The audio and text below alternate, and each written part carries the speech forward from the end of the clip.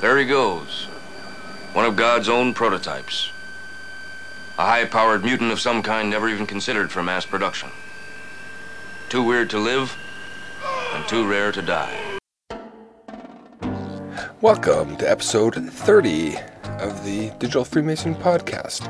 I'm your host, Scott, and I'll be taking along my excellent adventure through the world of short Masonic educational papers.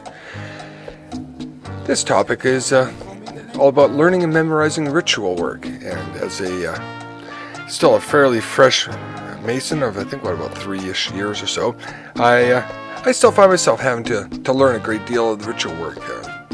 The officers in my lodge keep throwing and expanding my knowledge of ritual work through the degrees, and so I find myself always in a case or a state of constantly learning new pieces.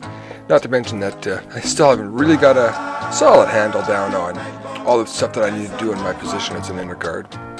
And taking to heart what some of the other officers have said about always observing and learning what your next role is going to be, I have down pat the opening and closings of the junior deacon, which on occasion I have actually answered back instead of doing my actual answering as the inner guard.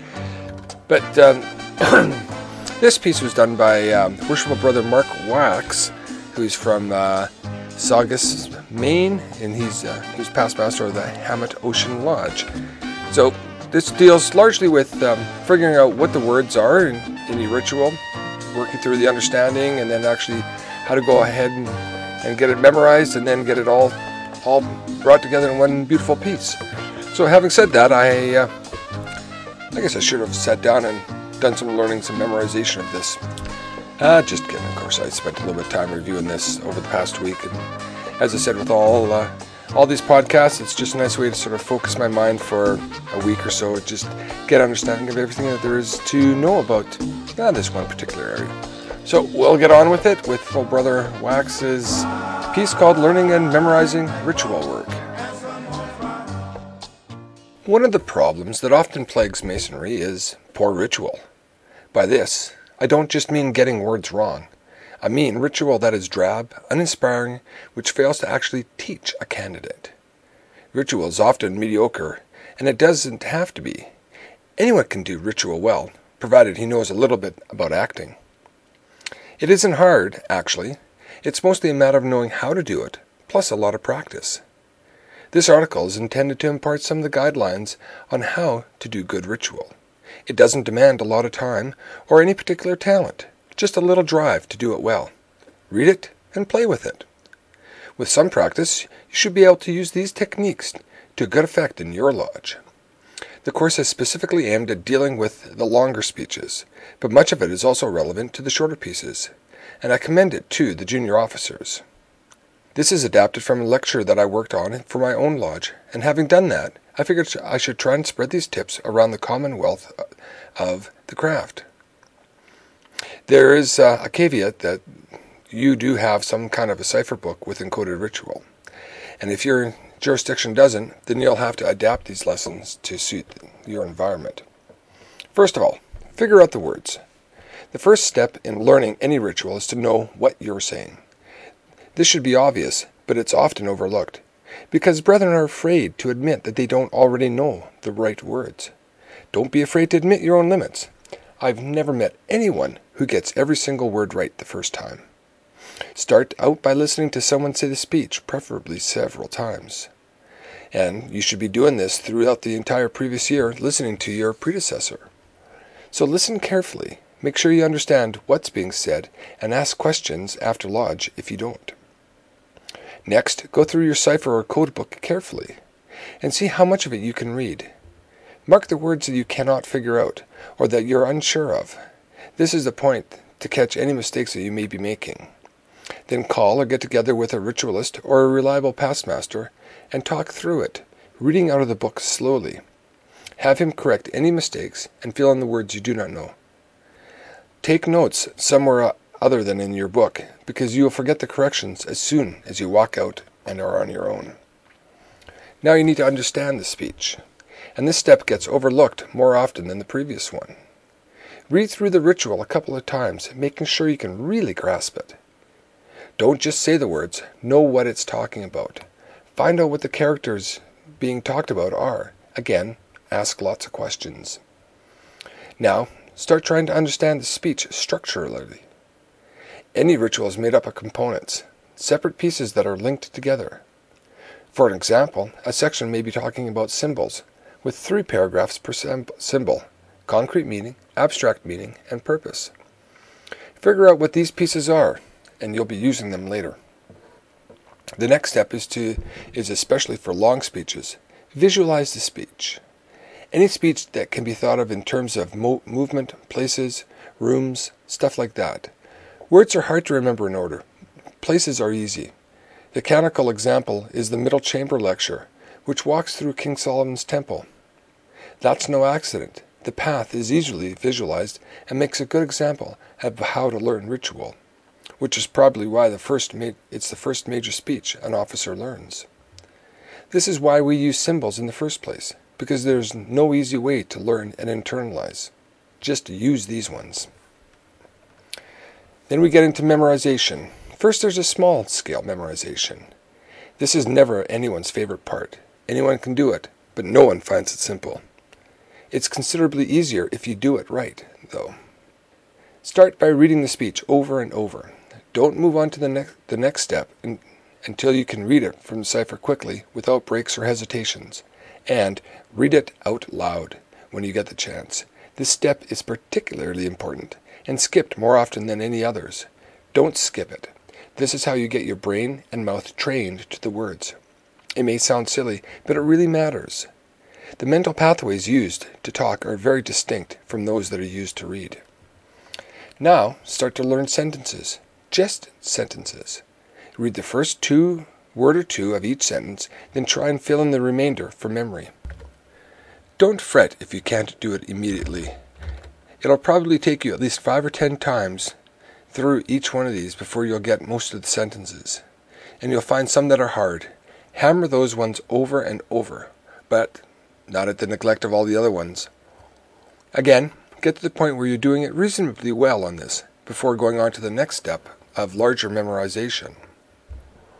Once you've got most of the sentences, try to move on to the paragraphs. Again, some will be easy and some will be hard. Try to understand exactly why this sentence follows that one. In most cases, the ritual does make sense. An individual paragraph is almost always trying to express a single coherent thought. In pieces, figure out what that thought is and why all the pieces are necessary. Keep at this until you are able to get most paragraphs by glancing at the first word or two or by thinking, okay, this is the description of truth, or something like that. Finally, start putting it all together. This is where the structural analysis that was done in the understanding speech part gets important. You visualize the speech and figure out how it all hooks together. Use that visualization to connect the paragraphs. Make sure you have some clue why each paragraph follows the one before. In almost every case, the next paragraph is either continuing a thought or moving on to a related thought. In both cases, you can make memorization much easier by understanding why it flows like that. Convince yourself that this paragraph obviously has to follow that one, or you'll never forget the order. Now you need to smooth things out. You've gotten to the point where you pretty much got all the sentences down and most of the paragraphs, and you're able to make it through the whole thing only looking at the book a couple times. Now start saying it. When you're driving in the car, when you're alone at home, pretty much any time you have some privacy, try saying it out loud at full voice. Trust me, it sounds very different when you actually say it aloud. You'll find that you stumble more, and in different places. Some words turn out to be more difficult to pronounce than you expected. Try it a few times. Start out by trying to do this frequently, once, maybe even twice a day. It'll be hard at first, and it's a real pain to pull out the cipher book while you're driving. But gradually it gets easier. When you start feeling comfortable, slow the speech down, but don't stop. Practice it every couple of days, then every week. But don't slow down below once a week. If you feel up to it, see if you can speed up your recitation. But do not ever speed talk ritual in open lodge. This is just for memorization and rehearsal only. Now into one of the last parts, mindset. Now you're at the point where you pretty much have the ritual memorized. Now the trick is learning how to perform it well. Very nearly everyone has the same amount of stage fright. Us acting types often have it worse than most. The trick is to overcome it by controlling your nerves. Now that you're comfortable reciting the ritual, observe how you do it. By now, you're not thinking so much about it. Your mouth is doing almost all the work, and your conscious mind simply makes a few connections between the paragraphs. This is the right state to be in. Think about how that feels and learn it.